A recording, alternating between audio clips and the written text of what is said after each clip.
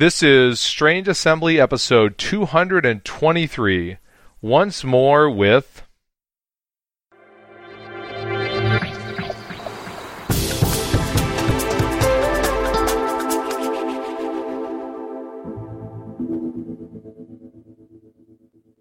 Roy?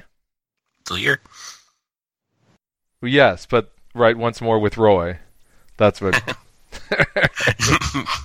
Yeah, that's definitely something that could be used to fill in the blank. There you go. So, that is Roy. I am Chris Stevenson. Also here is Jay Earl. Hello. And this is Strange Assembly, your tabletop and Legend of the Five Rings gaming podcast. Finally, once again. Finally, we're going to have some Legend of the Five Rings. Yes, so this is our Gen Con 2017 Legend of the Five Rings episode, which may be a bit puzzling to you, because you're thinking to yourself, wasn't Gen Con a month ago? And you're right, but here we are. A month ago? Oh. Almost. Got about a week or so to go before that's an official anniversary. Yes, but remember, the editing ain't going to do itself tonight. So... So... This is why you need to train Benjamin better.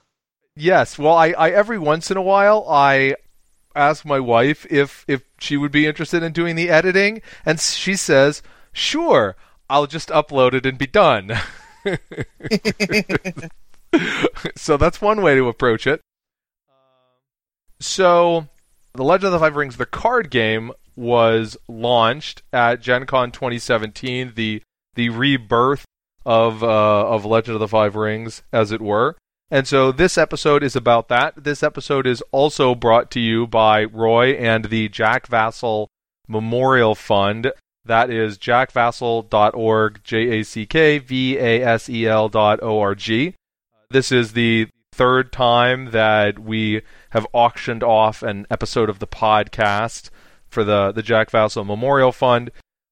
The Jack Vassell Fund provides assistance to gamers in need. And so jackvassell.org if you want to find out more about them. The big fundraiser is on Board Game Geek. I think it's in the fall usually. We just had a bit of a delay in this episode happening because Roy wanted to do it as the L5R relaunch Gen Con episode. It still was a good idea despite everything that interfered. So like I said, we had the launch of Legend of the Five Rings, the card game at Gen Con 2017. This is the most recent of Fantasy Flight's living card games, and if you go based on the size of the Gen Con tournaments, the most successful already of Fantasy Flight's living card games. But this is your episode, Roy, so why don't I kick it over to you to introduce L5R. The launch happened on the Thursday that normally launches out Gen Con, and they used the ticketing system again in order to make sure that product was distributed as evenly as possible.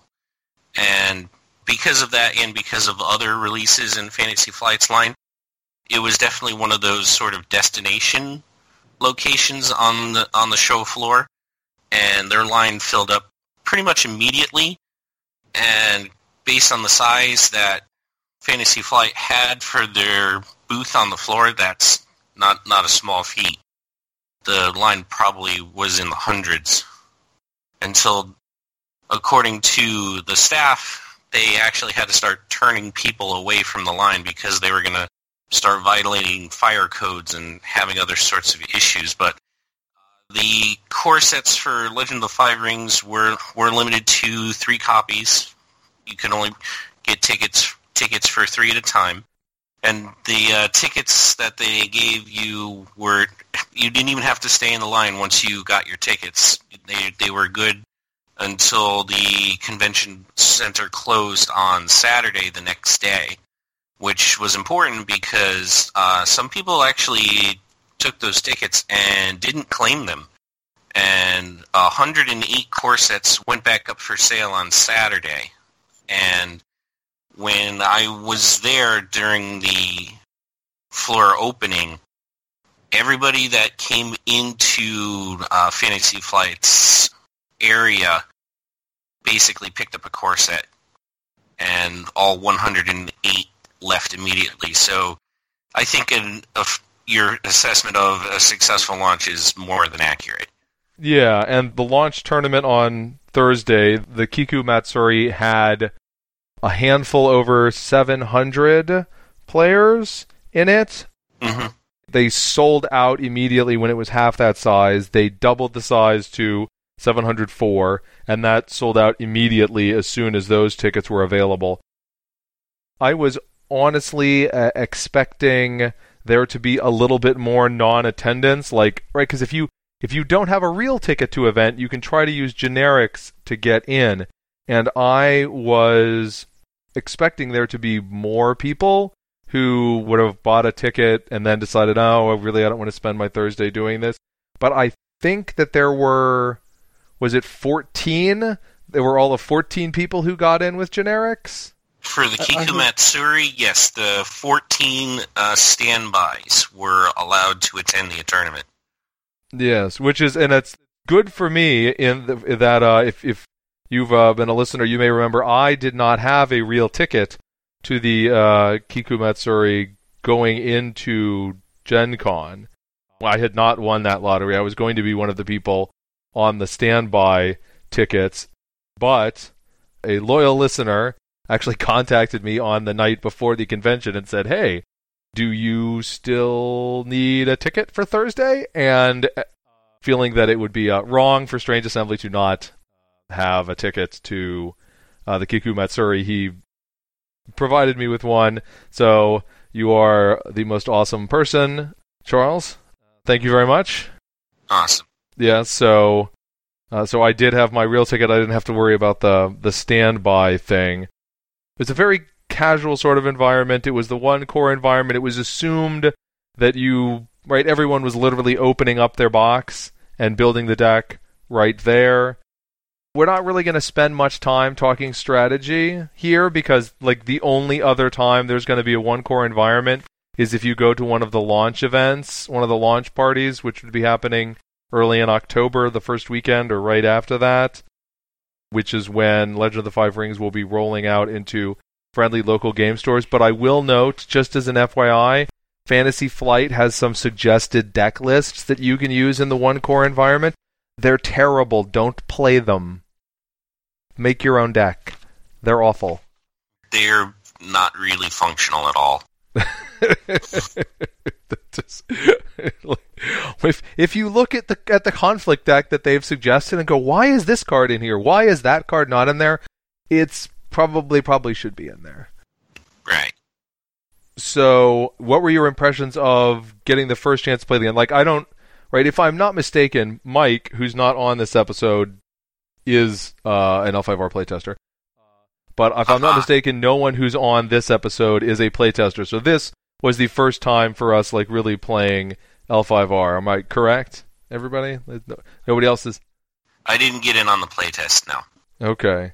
You have to have a lot of time to do playtesting. Or at least be willing to devote it. It's not a throwaway commitment. So I honestly, if Fantasy Flight said, we would love you to playtest, Chris, I wouldn't. I don't have the time. But, right. It's fun, but especially once the real game launches, making time for playing the playtest stuff and playing the real stuff is not feasible in my current life situation. But, for all of us, this is our first time really playing L5R at Gen Con, so what were your impressions of the new version of Legend of the Five Rings, Roy? It's definitely different.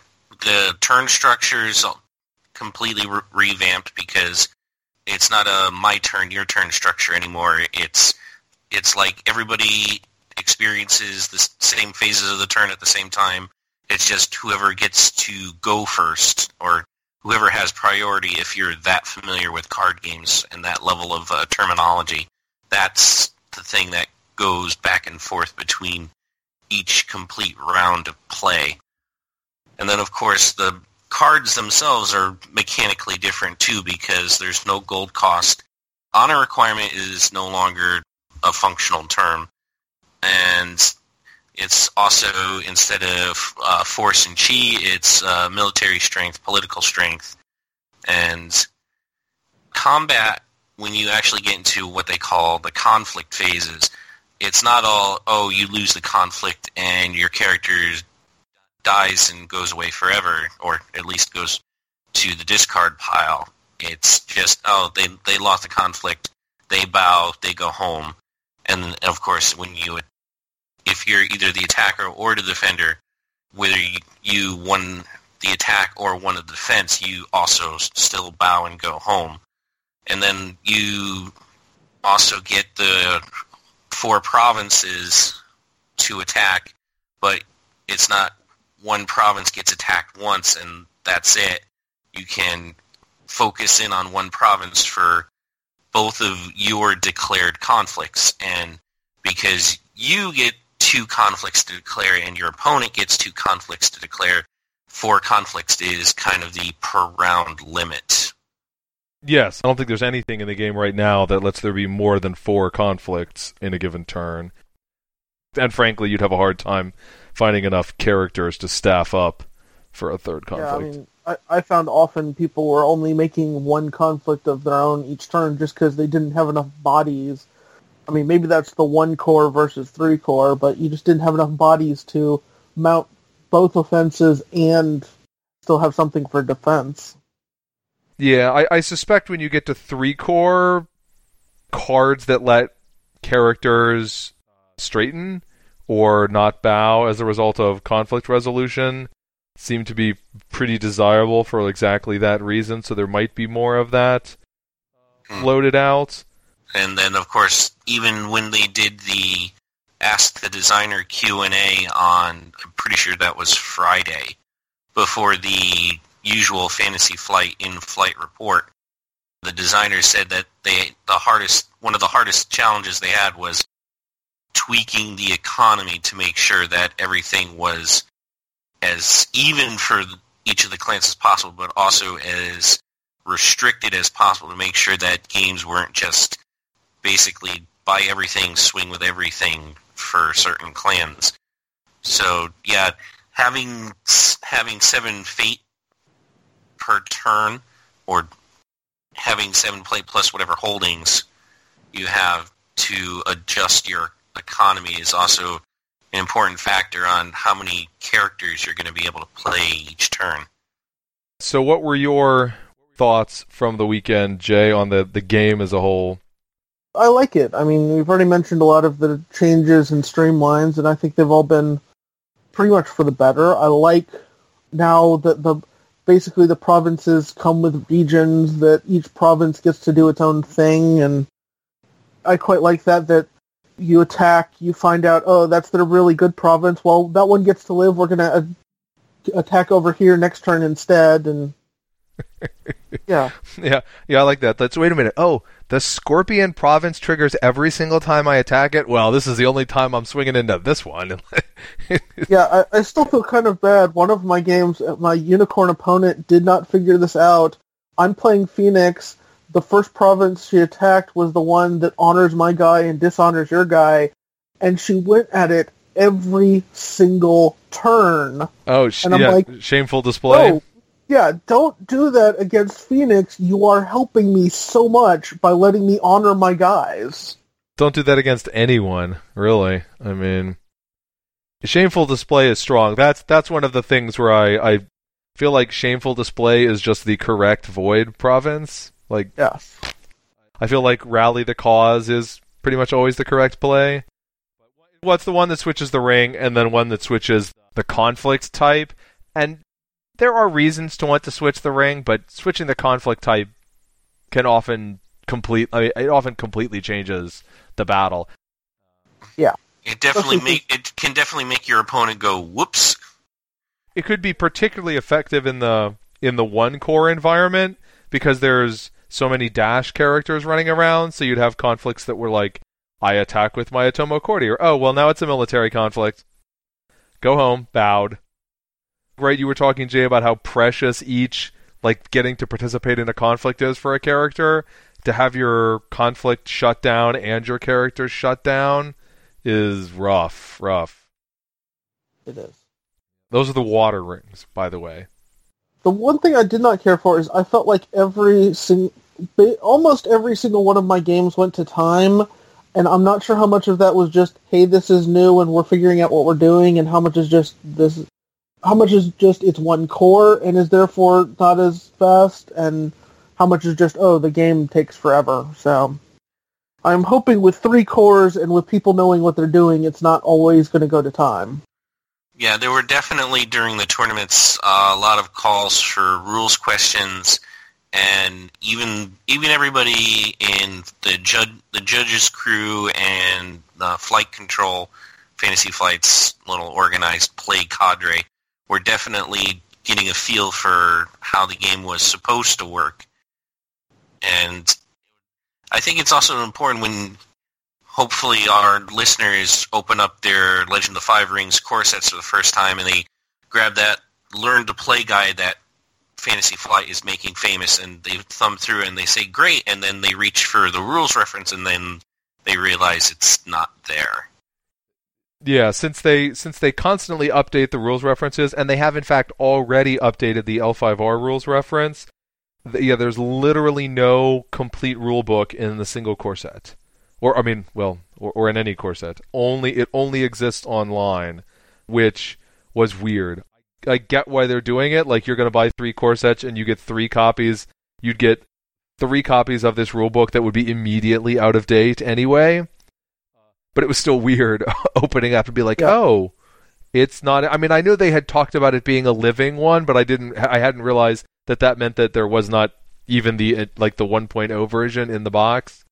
Yeah, I really would have liked at the very least the framework events and the flowchart of how the turn flows, just because I know myself at least, when I'm first learning one of these FFG games, I want that page a lot until I get my head around, oh, here's an action window for me to do stuff. Here isn't an action window for me to do stuff. Yes, and when you look in the rules reference, that's in the back. I guess it maybe doesn't necessarily matter, but the rules reference is basically a long glossary. There's no introduction of, like, this is the official way to set up the game that's located at the front, and then this is what the turn structure is. I think the rules for how you start the game are under S for setup, and then all the stuff about the framework, like what the actual, which is what they call the structure of the turn, it's in Appendix 1, and then Appendix 2 is, I think, elements of a card. So you actually kind of want to read the appendices and then the entry under setup before you read anything else if you're trying to figure things out from the rules reference rather than the Learn to Play, which, I mean, you're not intended to learn from the rules reference, but when you're the sort who's been playing games long enough, one might be tempted to be like, I don't look at Learn to Play rule books. I go straight for the real rules. That's usually a mistake whenever Fantasy Flight does these things, because they do these not only in living card games, but they do these in just normal board games too. There's a Learn to Play rulebook and then a rules reference. Right. But as far as the time goes, I agree with you, Jay. The rounds, the games were very much going to time. A lot of that was definitely learning to play and people figuring things out. I suspect that you're right that the 3-core environment, the games will move more briskly. And part of it is just that the game it takes a bit, right? I think once the normal tournament stuff is going on, a round is supposed to be 50 minutes, right? I think the designers were saying that most of their plays, when they were in the final phases before release, most of their games were lasting 35 to 40 minutes. It is not a game where you're going to wrap your game up in 20 minutes and then have to sit and wait. At any tournament of any kind of significant size, there's always going to be a bunch of games that go to time. Now, a lot of times, most of the time, I think the game goes to time, and it's clear who's going to win. Like, if you get to time and you've busted one of my provinces and I just have to tag your stronghold, we're kind of done. I don't know if it's possible for the game to be over after turn 1. It's possible for the game to be really lopsided in probabilities after turn 1, if turn 1 goes really badly, although I suspect that will happen less as people get better at turn 1 and realize how to play it more, where it's not a big deal if you exit turn 1 having lost a province. It is a big deal if you exit turn 1 not having any guys and your opponent is exiting turn 1 with like 2 people still left on the table. That's rough. 2 people with fate still on them, yeah, that's a bad time. Well, and I think assassin was a assassination was a huge card over the weekend, and that was part of it. I don't know how much of a meta card that is going to be in the real game. It's got to be less of a meta card than it was in this, but the fact that everybody in this 30 card environment had 2 assassinations available, and unless your opponent was Crane or Scorpion, probably the honor loss probably didn't matter at all. Just the ability to, if your opponent actually loaded up on someone on their first turn, and then you assassinated their character, that's that. Because I did that to other people, and I had that done to me over the course of the weekend, where it's like, well, I don't know if this is a good idea, but I've got a good 2-cost character, so let's see if I can go for it. Assassination, game over. When you put that many resources on something that just gets popped. So, I mean, you can roll the dice on that, but it's hard to gamble on your opponent not having a card because you really have the ability to churn through a lot of cards. Your opponent, it's very easy on turn 1 to just be like, and I'm going to draw 5 cards. Yeah. Yeah, when I was playing in the casual tournament, the betting honor mechanic was definitely something I wasn't familiar with, and when you're playing Scorpion, getting dishonored out of the game because you chose 5 too many times was definitely something that was a learning experience. Scorpion is the one that it is most directly a problem against, followed by Crane to get yourself too low. In the 1 core, like, again, which doesn't really matter, like in the 1 core, there was no such thing as an honor victory.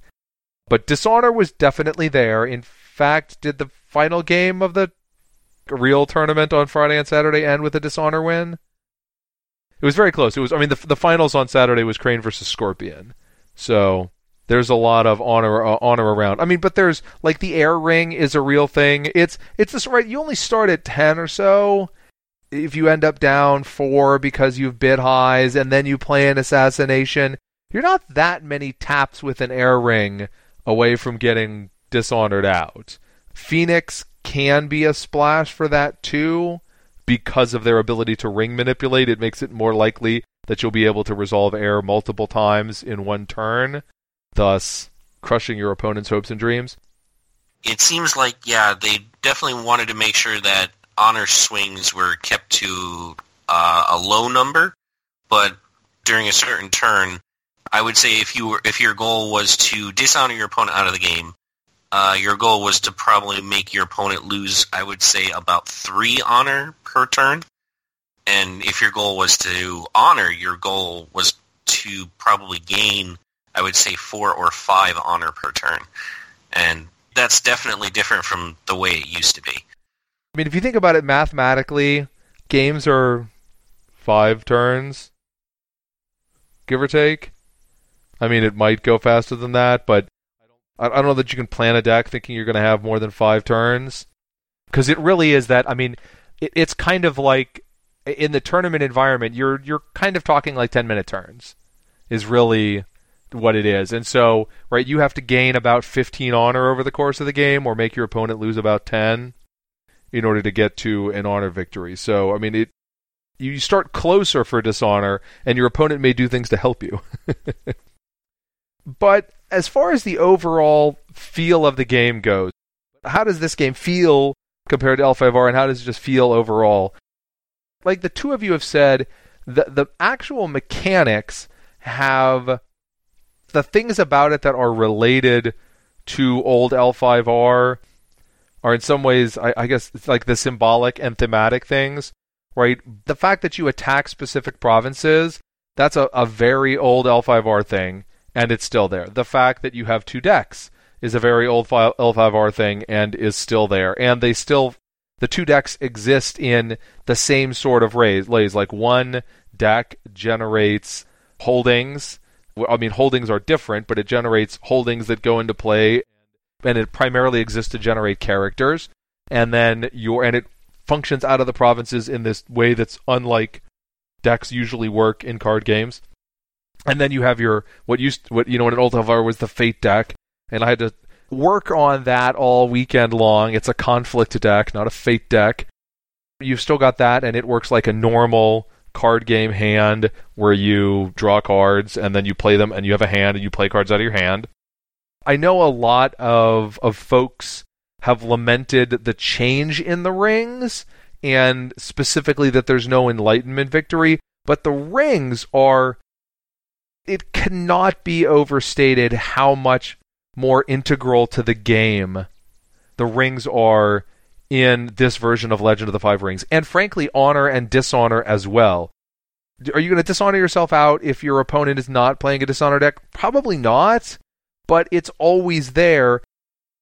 Every single turn, there's an honor question. Like, right, there's a reason why you don't just pick 5 as your card draw every single time, because you have to actually think about honor, your honor and your opponent's honor every single game.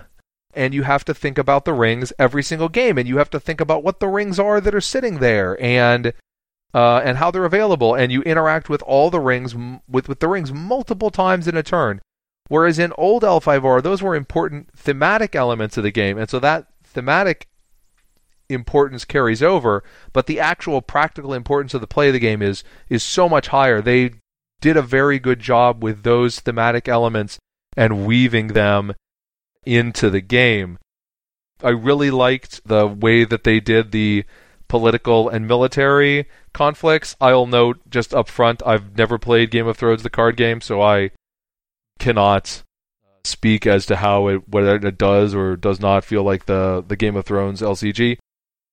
But it really gives the political side of things something more to do. Again, basically along with honor and dishonor, the political side of things in Rokugan was something that only existed if you chose to make your deck about it. In the old game, most games, there was no such thing as honor or dishonor. I was a military deck, you were a military deck, and it didn't matter. Or if one of us was an honor deck, like your honor matters, but my honor is basically irrelevant. It's just I'm racing against your clock. But this game, the political manipulations that go on in the setting of Rokugan are present in every single game. I think they just did a really good job building that in. I have a hearty 2 thumbs up to the new game. I think if you're a fan of the old game and the old setting, you will like this one. It's not the same game. It is not. If you want the same game, I mean, you can play with your existing cards, and that's fine. It's not the same game, but it does the feel of the setting, and it has the same really thinky card game aspect to it. It does, thankfully, for the most part, get rid of the kind of ludicrously enormous board positions that could sometimes plague Old L5R, where, everybody'd keep buying guys, but nobody would die until maybe there was one big final battle. But the Old L5R got better about that. But you didn't like playing against like Naga or Mantis back in the day, where you started pulling out dice to keep track of your force totals, and you need like 3 or 4 D10s to really keep track of just how big my army is? That was a while ago. The normal L5R got better about that. They did a better job in the later years of the game, making there actually be more interaction in early battles rather than just swinging back and forth past each other. But I do remember, after having not played normal L5R for a little bit, then going and pulling out the Siege decks, the Day of Thunder Siege deck, and like there's just so much stuff on the board all at once. So much. Now that's overkill, right? That's a 4-player game. There's all sorts of special rules, but even just the normal purchasing of cards without something like Naga or Mantis, you'd build up your stack of holdings, some of those were just gold producers, many of them were not. And then if you buy a couple guys a turn, and each player has 8 personalities on the table, and most of those personalities have some sort of ability printed on them, it's a lot to keep track of. And that's another thing, right? That is not present in Fantasy Flight's game because of the inherent characters fading thing. They also got rid of the snowball effects that could plague old L5R, right? You no longer lose production for your provinces being broken. You no longer get your entire army wiped out for losing a battle, which was why you had so much swinging back and forth past each other in old L5R, because you better be confident you're going to win to defend, because if you defend and lose, you are done. Yeah. That says Dan. Also, you'd still have to see, like, okay, I'm going to send one loser dude to defend, do a couple actions to get a little attrition in. Maybe you kill him, maybe I run away, but he was dead already. Yeah, where in this, it has a completely different feel as far as that goes. But it does have the thinky thing to it. I mean, I think it's great if you're looking for the light and simple LCG. This is not the one for you. Oh, no. But I think they did a really good job putting it all together. A lot of the old fan sites, when they were discussing how best to describe the old Legend of the Five Rings card game, they would always say that it was one of the most elegant games available on the market. And I think in this version, the LCG version of the game, I think with all the interactions and the theme-heavy mechanics, I think they did a good job preserving that sort of elegancy in the game. So there were 3 tournaments, depending on the word tournament, on what you mean by tournament, over the course of the weekend. There was the Kiku Matsuri on Thursday. There was the sort of quote-unquote real tournament on Friday with the elims on Saturday. And then there was the extremely casual, not really a tournament, on Sunday. And now, at least one of us played in each of those tournaments, but for the big ones, Roy, you were really doing coverage of those from up in the in-flight control. So what was the view of how those tournaments went from up there? The Kiku Matsuri event was definitely... It was a 700-person tournament, and it showed because the scheduled start time for the tournament was 1, and I'm pretty sure that they started round 1 somewhere just south of 3 o'clock. And once everything was finally settled, I mean, I'm sure everybody who's been on the internet, either for Legend of the Five Rings or for Gen Con, has seen the parade of flags that they did for the start of the tournament.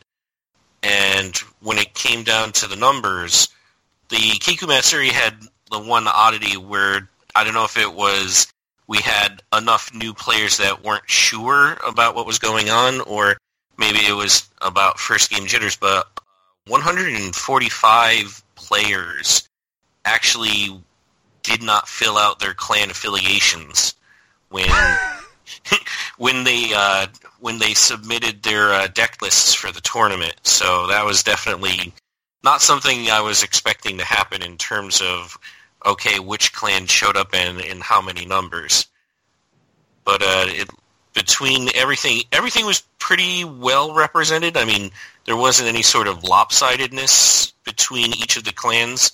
But just going down the alphabet, there were 84 players who declared for the crab, 73 crane players. Dragon ended up with 93. There were 59 players for the lion and 83 for the phoenix. The scorpion clan was the only one who hit triple digits. There were 102 members of the clan of lies, and unicorn ended up with 65. So nothing that really shows as a big spike or a big dip, but again, it was just really strange to have 145 people just kind of either leave it blank or not sure what was going on or anything with that. There wasn't a complicated form to fill out either. Well, apparently it was not something that a handful of people were prepared to deal with on that one. That seems more like willful disregard than confusion. There's my take on it. I don't know. It's a half-page thing. You had to check some boxes. I mean, it's not difficult. Yeah, the Friday tournament, the Friday tournament, which is the event that they did not expand seats for. They expanded that one too. Really? Yeah. I thought they had just expanded the Kiku Matsuri. I think they took that one from like a 128 to a 256. Uh-huh. Well, they could have gone larger because, again, the big deal with that tournament was that if you had standby general admission tickets and were hoping to get in on Friday's tournament, you were out of luck because not a single ticket for that tournament went unclaimed. Everybody who signed up for Friday's showdown pretty much was there, present, and accounted for.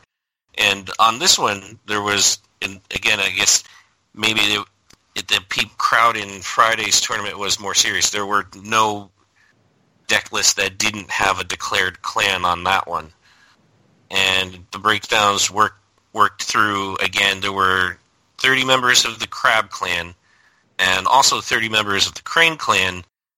Dragon showed up with 41. I think the only significant thing was that the Lion clan only had 17 players in Friday's events, and Phoenix had 27. Scorpion ended up, strangely, with the largest number again at 44.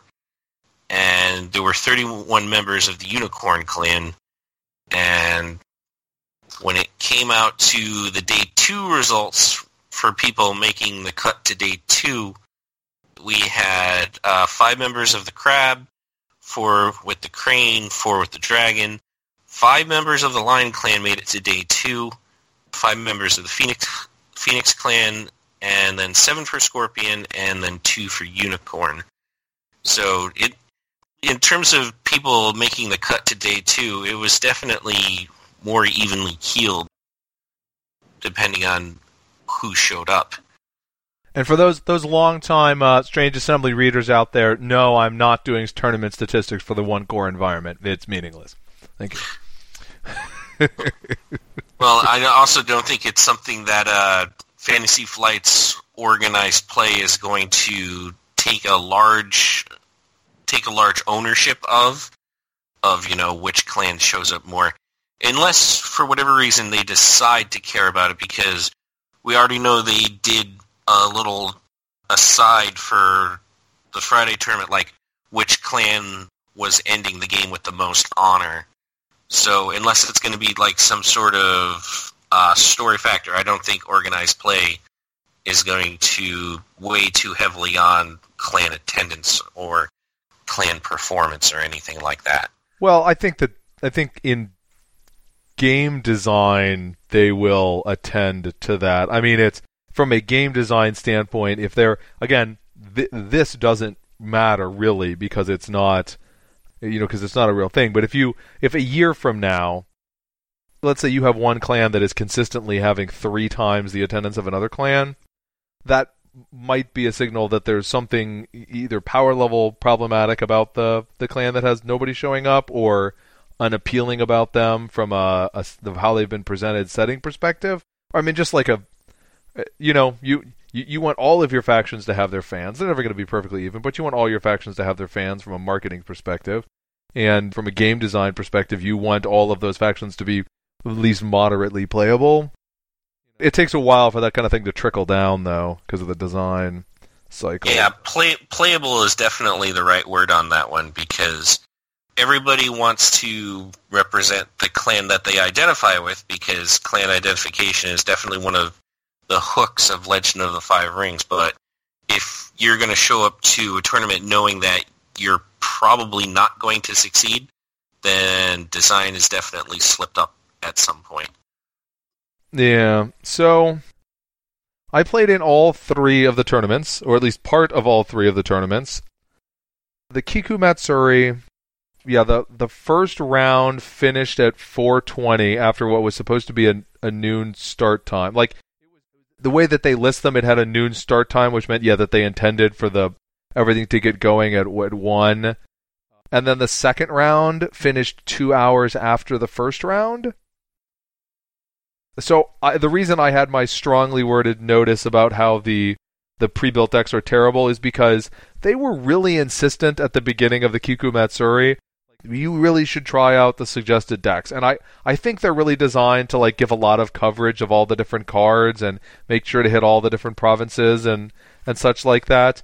And so I'm like, okay, I wasn't going to play with the suggested deck list, but you guys are saying we should do that. So I played with the suggested deck list, and that was a terrible, terrible decision. Terrible decision. Yeah, I feel like the suggested deck lists were put together in a way that you're supposed to get maximum number of decks made out of a single core. You can make one deck out of a single core. I thought there were a couple ways you could get 2 decks out of the core, or was I mistaken in that? I did not think it was possible to actually make 2 30-30 decks out of the core. Because you run out of Dynasty cards, I thought. Yeah. Right. This game, it's not playable out of one core. No. Unlike, again, I can't speak about, say Game of Thrones or some of the other things, but Netrunner is playable out of a core. You have the ability to make decks in a one-core environment and to shift and to play 2 real decks against each other. I mean, are they tuned? No. But the fact that there is such a spread of factions and such constraint in the Dynasty decks, and because you have to have so many cards in your deck, right? You have effectively an 86-card deck, give or take minimum, if you're making a real deck, because you got a Dynasty deck and a Conflict deck and 5 provinces and your Stronghold. That's much more than putting together, effectively a 46-card deck. Here's my 45-card deck and an identity card. It just makes it much harder in a single box to make 2 decks. Literally, you can't even make 2 30-30 decks, I don't think. And you certainly can't make 2 real legal decks. Half of your Dynasty deck is identical because it's just the neutrals. That just kind of is what it is. On the bright side, while you need to play 3 core sets to have everything, there's not much waste when you go through 3 core sets, right? By the time you've bought 3 core sets, you have exactly a full play set of everything that's clan aligned. And for almost all of the cards, I think you have exactly 2 play sets of the neutral cards. So if you have 3 core sets, that gives you the ability to do, as long as you don't overlap on the influence or the clan alignments, you can do pretty much whatever you want in making 2 decks. Either I want to have 2 decks on hand, or decks to play against each other, and you don't have just a bunch of extra things, right? That was the painful thing with Netrunner, was because, right, you bought 2 Netrunner core sets, and what was it? There was maybe 6 cards you didn't have a play set of, so you had to decide, well, do I want to buy a 3rd core set to get those 6 cards? Yeah, and I seem to recall one of them you needed for a specific deck if you really wanted to play that deck competitively too. So really you were just buying the 3rd core for that one card. And I guess that's kind of interesting in that, Fantasy Flight sometimes talks about what high a portion of their core set sales of these games come from people who only ever buy the one core set and just play it as a casual thing. And I wonder how that will shake out for L5R when just the nature of the decks in the games and the faction alignment seem to me to make a 1 core set. Not I make a deck out of 1 core set, but I'm trying to make 2 decks to play against each other out of 1 core set. Much less, I think, just much, much less interesting. I think if you're going to play casually on 1 core set is okay for just you, but if you want to show off the game to others, you should try out this game, this is a really fun game, 1 core set is not going to be able to adequately showcase what you like about Legend of the Five Rings. Yeah, now I think if you have 2 core sets, that will let you play around casually with 2 decks, because again, because of the way the faction works, it very quickly gets more robust once you add in the more cards, because now each clan, you've got the most of your deck is now if even your Dynasty deck is the in-faction cards.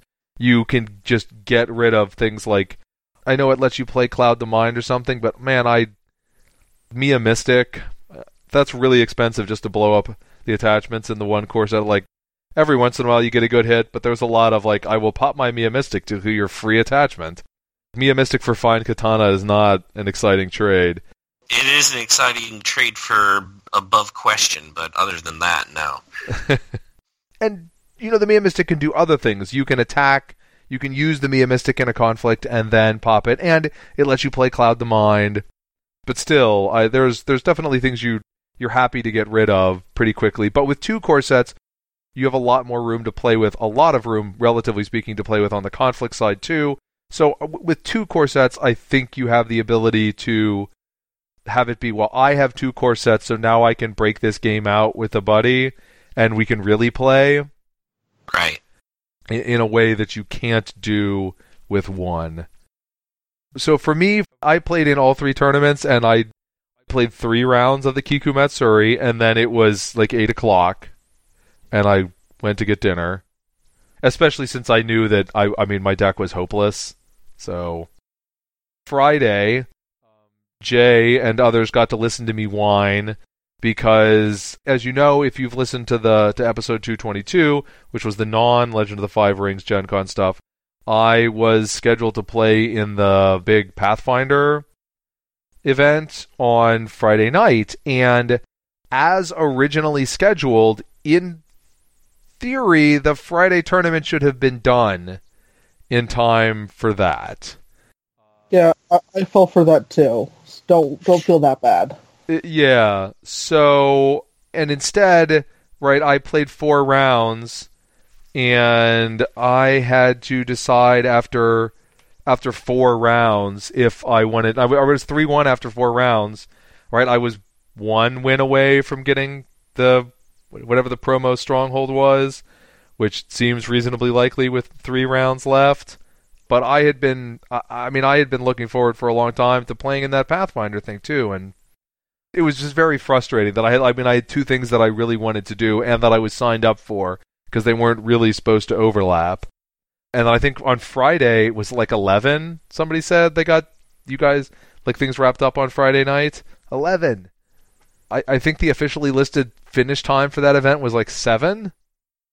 The way it worked out is that 11 o'clock was when the final round got started. Oh, Lord.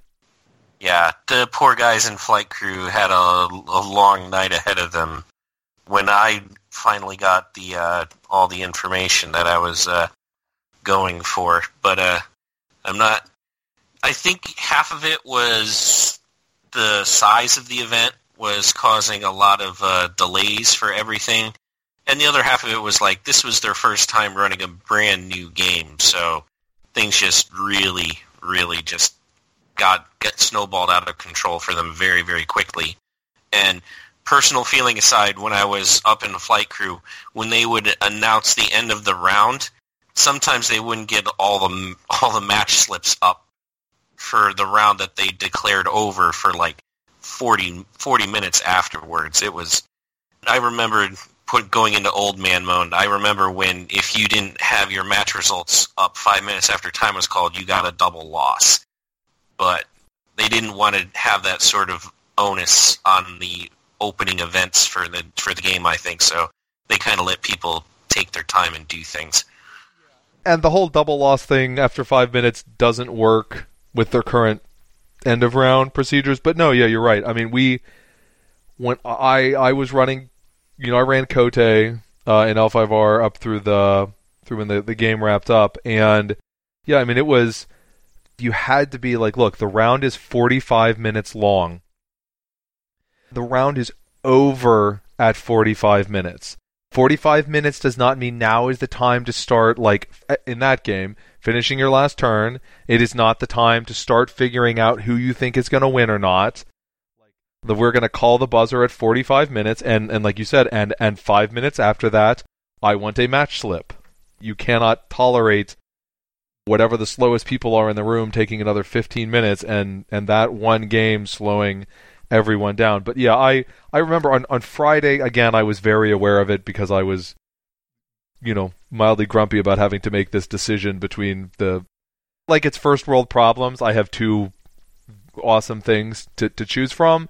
But I remember I finishing a game and then waiting around and then going out to my car and dropping some stuff off and picking stuff off and then coming back and then going into the dealer hall and buying some stuff and then coming back. And they had just put up the pairings for the next round. It went a bit. I mean, honestly, I feel like Fantasy Flight should give them the week off after Gen Con, the whole week. I think they get a day off after Gen Con. I feel like they should get the whole week off after Gen Con. Yeah. I mean, because it was long to play, too long to work. If you were working up in flight control, they were up till midnight, past midnight, I think, on Thursday, past midnight on Friday. At least the L5R stuff would have wrapped up earlier than that on Saturday. Yeah. So, I had at least two other things to hit on, but Jay, did you want to talk about anything more directly about the games that you played or your experience at the tournaments? I mean, I'll talk briefly. At this point, between Gen Con and PAX, my brain's a little fried. I'm not even sure I remember all of the games I played. I mean, yeah, I had the problem. I did the Kitsumuri, and I did not get in the first wave of that, so I scheduled something for 4 that afternoon, and then got in the second wave of that, so I didn't actually get to... I wanted to go do my thing, so I because it started so late, I didn't actually get to play in any of rounds of that. And like you, I thought, the Friday tournament's going to be over by 7. I will schedule something for 8:30. That'll give me time to go grab some dinner after. So, but I wanted to do that too. So similarly, I did not play the full Friday. What I did play was a lot of fun. As I said, all my games went to time. I distinctly remember playing a game against a Scorpion player that ended with him at 2 honor and me at 1, if I remember correctly, when time was called. Also, I still feel kind of bad about that Unicorn player that just kept attacking and letting me honor again and again, and she did not quite seem to understand why she was not making any progress. Also, I seem to recall Crab hitting fairly hard, so that was less than fun, but that's what they do. It's kind of weird. There's all these little strategic-y things I want to talk about that are specific to Gen Con and that I was thinking would be a little bit more useful, but the one core set environment kind of it ceases to exist after the launch party, which is not a tournament. No. And it's not really... I mean, I would say it is generic advice that if you keep attacking the same province and it's not working, maybe try a different province next time. I know that there were games where I swung into the same province 3 times, but that's because it had a win revealed ability, and by God, I'm just going to keep going after that one. Well, no, yeah, if it's a win revealed, but if it's something like that where it's an action every single time you attack that, you're giving me some bonus, maybe lay off that province from it. That one is one of the most powerful, if not the most powerful action. The one that steals fate, not shabby either. No. Although, remarkably, that one just seems to attract fate-free people probing into it. Well, yes, that can be. There are certain ones that are more or less impressive depending on the circumstance. Right, Rally the Cause, the one that switches the conflict type, and the one that switches elements can be... those can be a big deal or no deal. I seem to recall one game I was trying out the switch ring since I'm Phoenix and I care about rings. I flip it and I'm like, but you've already picked the ring I want you to be attacking me on anyway. Yeah. I'm thinking little things like, this dragon event, you don't want to play that in this environment. You'll never trigger it. Don't worry about it. Just switch it out. Mantra of Fire, don't play with that. But, again, it ceases to matter. Oh well. So, I guess my final random things one is within the tournament milieu. which is the tiebreaker rules.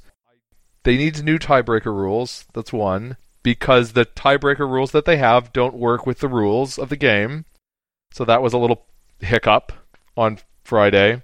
So for everyone who was confused about the fact that the start of game procedures changed on Friday, my apologies, that's my fault.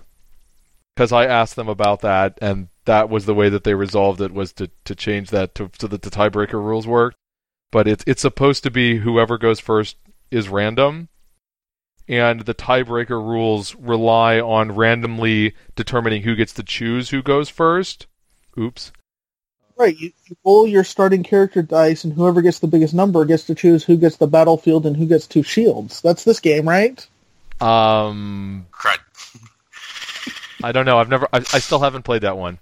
Yeah. I still kind of want to, but I can't. No, I cannot buy. No. Wrong. They've got a new 2-player Force Friday starter set. Yeah, I saw it. Oh my goodness, that thing. I was so hoping that box was going to be like a useful storage solution for the dice at the very least, and no, it's just this molded plastic thing that fits exactly the 16 die they give you, and it holds nothing else. Well, that makes sense if you're selling it in Target. It's designed to be something that theoretically you can keep as just that, but I wouldn't even let myself buy that. I can't even let myself buy anything of... No.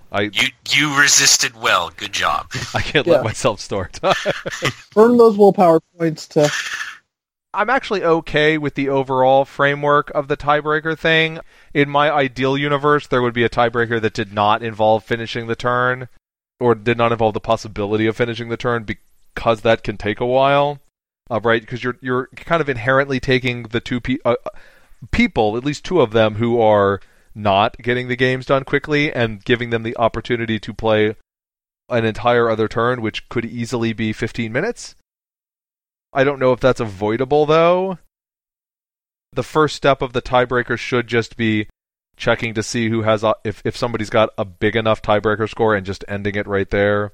If it is, that should be the first step. But that needed some tweaking. But I think that it made sense overall, the way that it balanced the number of provinces that have been taken, and kind of giving people the option to, like, okay, well, I'm not losing that badly, but I can just, here's a little encouragement to just scoop and be done.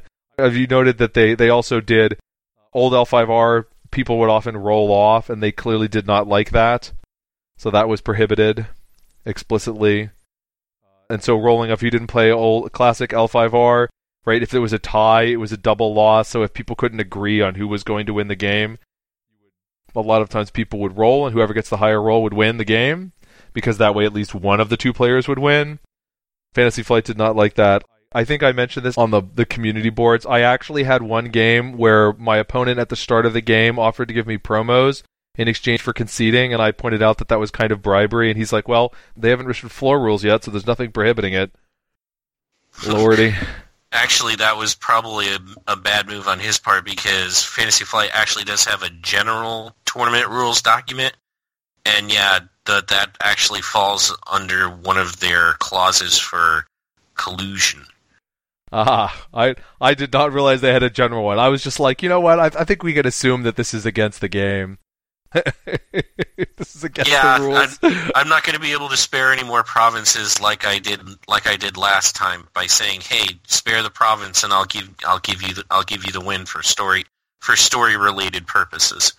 Yeah, not unless they make some sort of exception. There was, anyhow. So, but my final thing was that so there was as you mentioned, Roy, earlier, there was the L5R design panel on Friday morning, and I don't want to go over everything there, because there were multiple people who were filming it and streaming it live.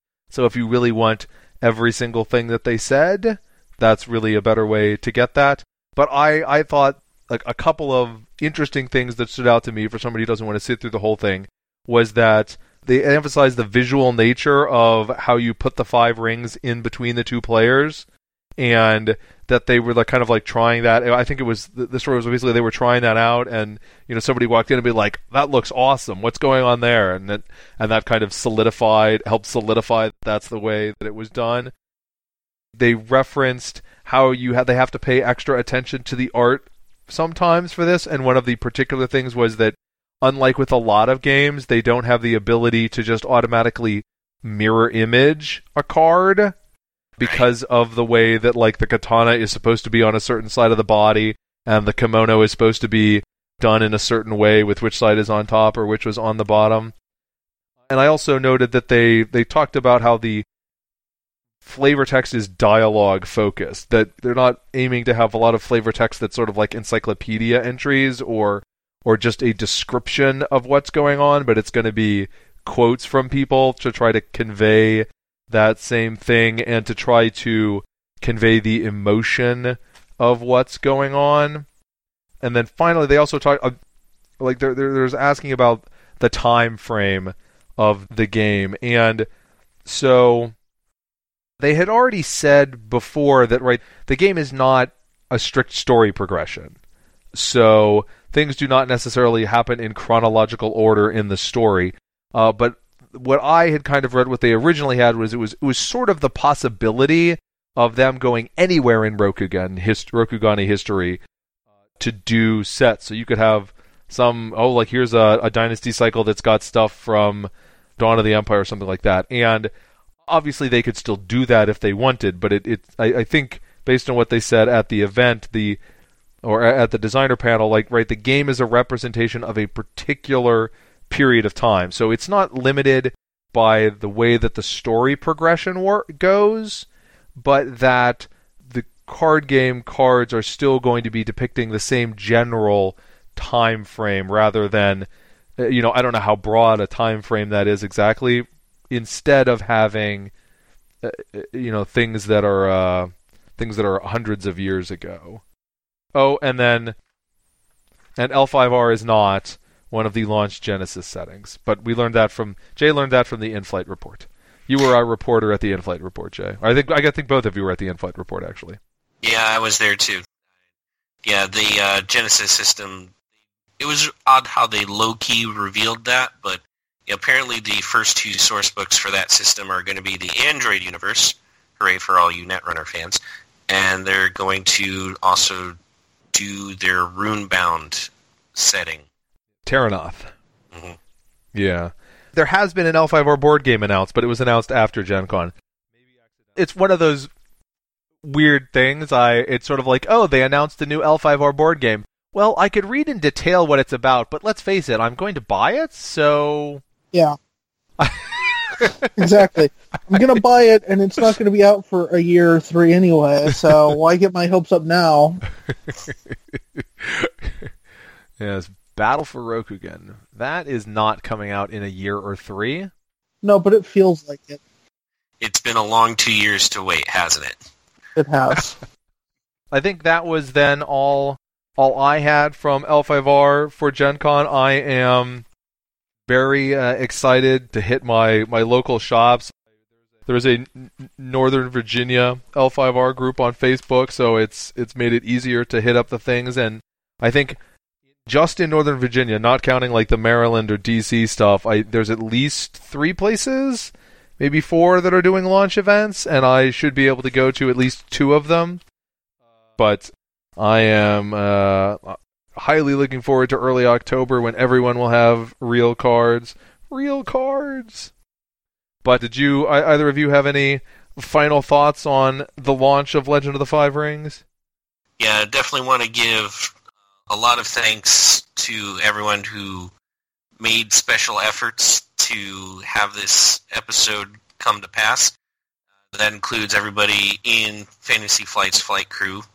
And we also want to give a special thanks to the press staff for Gen Con, and in particular, someone, Stacia Krupp, I think it's Stacia? Stacia, yes. Yeah.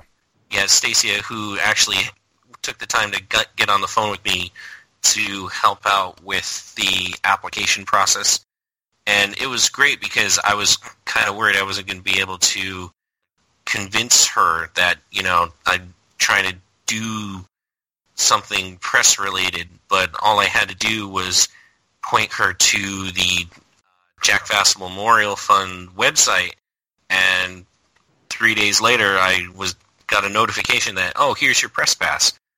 And having your first Gen Con experience be on a press pass is something that, when we talk about our gamers and charity efforts from being a gamer, it's always wonderful when companies mirror our efforts in order to be charitable. And, I mean, if you want to talk about a charitable effort, on Saturday when I was watching the Fantasy Flight booth get rid of their last 108 core sets of Legend of the Five Rings, I was just talking it over how fast they went over with the sales crew. And then all of a sudden, this guy walks over, and I recognize him immediately because he's the boss. He's actually Chris Peterson, and he actually takes the time out of his schedule to come talk to me and find out what was going on with the game that he was selling, and have a conversation about how he was hopeful that the launch was going to be successful and everything. And it was nice to have him just sort of talk to me about what he wanted out of the game, to listen to me about what I saw was going on with the release of the game. And it was just extremely charitable of him to take time out of his schedule to do that. Yeah, he is kind of like the king of games of North America these days. Yeah, definitely something that we can classify as a very important person. And then lastly, I want to give a thanks to the people actually in Gen Con's press room who were able to help out with all of the acclamations to getting started with Gen Con in the first day, because I would have had to have been in 3 different places at the same time in order to make the day one activity successful, but they were able to help me out on that one too. And then, of course, I also want to take this time to thank you, Chris, for doing the charity auction itself, because while I'm always of the opinion that one should try to make as little of a nuisance of themselves as possible, and have your third auction be taken by someone who already had one, it's still very generous of you to allow something like that to happen. Well, you should know by now that we are big on nuisance at Strange Assembly. After all, I make Jay listen to me how many hours? Poor guy. I was going to say, why else are you keeping me around if not to be a nuisance? I don't understand. Sidebar squeak. Yeah, so to everybody who helped make this one single individual's very first Gen Con experience something that can never be repeated ever again, you have my deepest thanks again. Well, I'd say you're welcome, but I feel like I did relatively nothing compared to all the other people you listed, so... Only time and effort, Chris. Only time and effort. Well, and of course, thank you, because you were the one who participated on the other end of the charity auction. I just hope that it's a start of yet another excellent living card game for Fantasy Flight, and I hope they will be able to not only welcome all of the old Legend of the Five Rings players, but also introduce many new players into the setting where your actions have consequences and your actions matter. Oh, that's right. There was a story result. We didn't talk about the story result. Or the Keeper and Secret things. Keeper's really good. They changed the rules already so that they can't just have everybody pick Keeper again, like happened at the Gen Con event. And the Phoenix and the Unicorn are being required to share how to do Meishodo rather than it being banned. I think those were the main consequences. My clan got a Keeper. That's really the important thing. I get to play Keeper of the Void now. Hopefully I'll continue getting to play a keeper. I really like the keeper. The keeper initiate's really good. Yeah, that's why I'm kind of jealous. I like my Seeker because I like both of my Void provinces, but yeah, I'm kind of jealous that the Keeper initiative is much better than the Seeker initiative. You do have 2 really good Void provinces to choose from. Yeah. So what? Any final thoughts out of you, Jay? I am just really excited to play 3 core and play real games finally, because yeah, when the launch, there will actually be people to play against, and I'm very much excited for that. I've already put together the deck, and it seems silly. We'll see what happens, though. Yeah, any 3-core deck just seems bonkers after 1 core. Yeah. I wonder if that's how most people view the launch. I mean, if you managed to get your core sets, it was a successful launch, but if you were one of the people who were left out in the cold, then it was one of the worst launches ever. We saw this with Arkham Horror last year, that there were some availability issues. I hope that will not be a problem here. I hope it gluts the market. Yes. I hope that like everybody who wants an L5R can get one. That's my hope. Yes, be Empire at War, don't be Awakenings. Oh boy. Oh, again with the Destiny. Does this look like a Star Wars episode, Jay? I may need to get my eyes checked. Hold on. So, again, thanks to Fantasy Flight for, I don't know, making such a bloody good remake of our favorite game ever. Again, thanks to Roy for kicking in for the charity auction for this episode of Strange Assembly. If you keep your eyes peeled on Board Game Geek, it's my intent to have this up again next time around. So if you want to make us dance as your puppets, you'll have the option to bid on that. Not that much later this year, if I recall correctly. We got a couple months to go. There you go. The charity, again, is the Jack Vassell Memorial Fund, and the website is jackvassell.org, so JackVassel.org. But you have been listening to Strange Assembly, your tabletop gaming podcast. You can find us on the web at www.strangeassembly.com.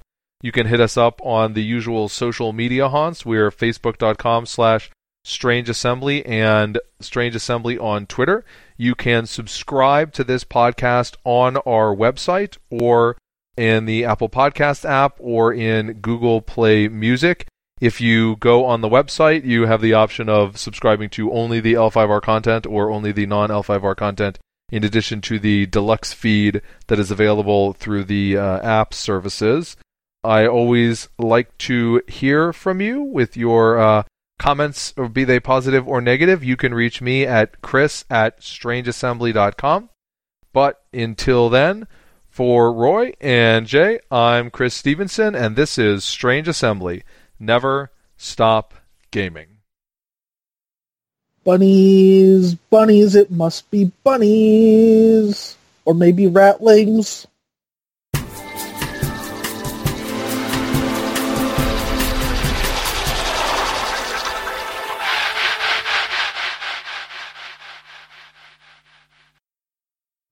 Thank you, Anya. I remember that episode. That was great. Once more with feeling.